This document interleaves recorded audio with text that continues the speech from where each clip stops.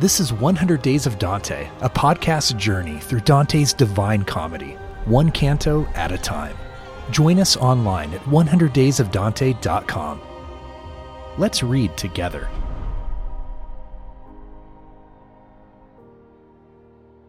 Canto 18 begins with Dante trying to temper the bitter message of his exile with the sweetness of Beatrice's consolation, and ends with him arriving at the heaven of Jupiter, called the Temperate Star, because of its position between hot Mars and cold Saturn. This will be the canto, then, where we see Dante moderate his thoughts, come to terms with his fate, and understand both the suffering and glory of his calling as poet. As Dante seeks comfort in the paradise of Beatrice's eyes, we might describe his search with an expression used by the Romantic poet Percy Shelley. Shelley, who fled personal scandal in his native England and found refuge and solace in Italy and in the legacies of exiled Italian poets such as Dante and Tasso, described Italy as a paradise of exiles. Paradise of exiles. The phrase is a curious and paradoxical one. From the very beginning, the human condition has been marked by a collective and definitive exile from paradise. What would it mean for an exile to achieve paradise?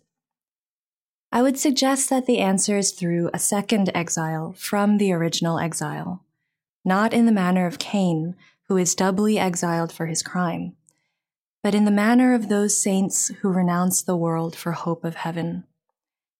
The book of Hebrews catalogues such heroes of the faith, men and women who become strangers and wanderers on earth, who endure persecution and martyrdom, who long for a better country, a heavenly one.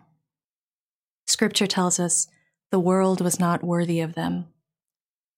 Like the wandering heroes of Hebrews, and also like those who appear on the cross of Mars, warriors like Joshua, Charlemagne, and Godfrey, whose mission is promised and holy lands, Dante's exile is a kind of martyrdom, a chance to lay down worldly associations and ambitions, and to take up a new spiritual homeland and a poetic crusade.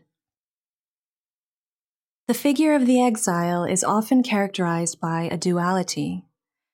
As in Dante's case, there is great resentment for the betrayal of expulsion, and yet no one loves and longs for home like the one who has been excluded from its comforts and fellowship.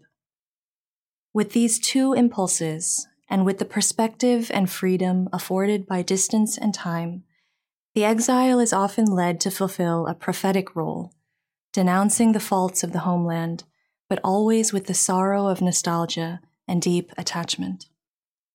Lord Byron, in his poem The Prophecy of Dante, compares Dante to Christ, uniting them through their shared experience of exile.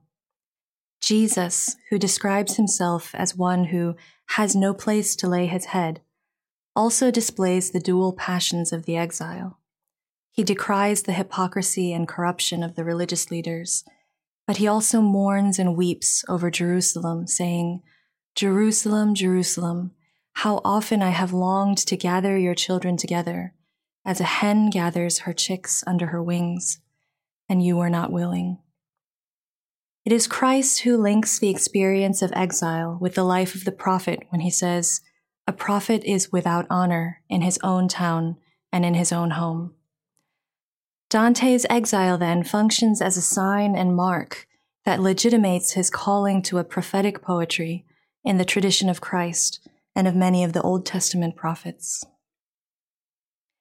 And so it is meaningful that it is only after hearing the prophecy of his exile that Dante gazes into Beatrice's ever brighter eyes and finds himself transported to the heaven of Jupiter, the sphere where God's divine justice is illuminated. There, the brilliant souls of the just join in song as they put on a light show of gold lights against the silver backdrop of Jupiter. As they move together, they form letters, which become words and then images. I picture them as a kind of heavenly marching band, dazzlingly arrayed, playing music, and moving effortlessly in and out of formation on a celestial field. They form D, then I, then L, eventually spelling out in Latin the first verse of the Book of Wisdom of Solomon, "Love justice, you who judge the earth." On reaching the last letter M, which many scholars read to stand for Monarchia, the title of Dante's political treatise, in which he argues for the Holy Roman Empire and for its autonomy from the authority of the Church, more lights join the M to make a lily and then an eagle, a symbol of empire and of justice. This spectacle reveals to Dante that heavenly justice is the source of all justice on earth. And yet the rays of heavenly justice are obscured on earth by the corruption of the Church. He condemns the papacy for writing excommunications as a means of waging war, only to then revoke those excommunications as a means of extorting money.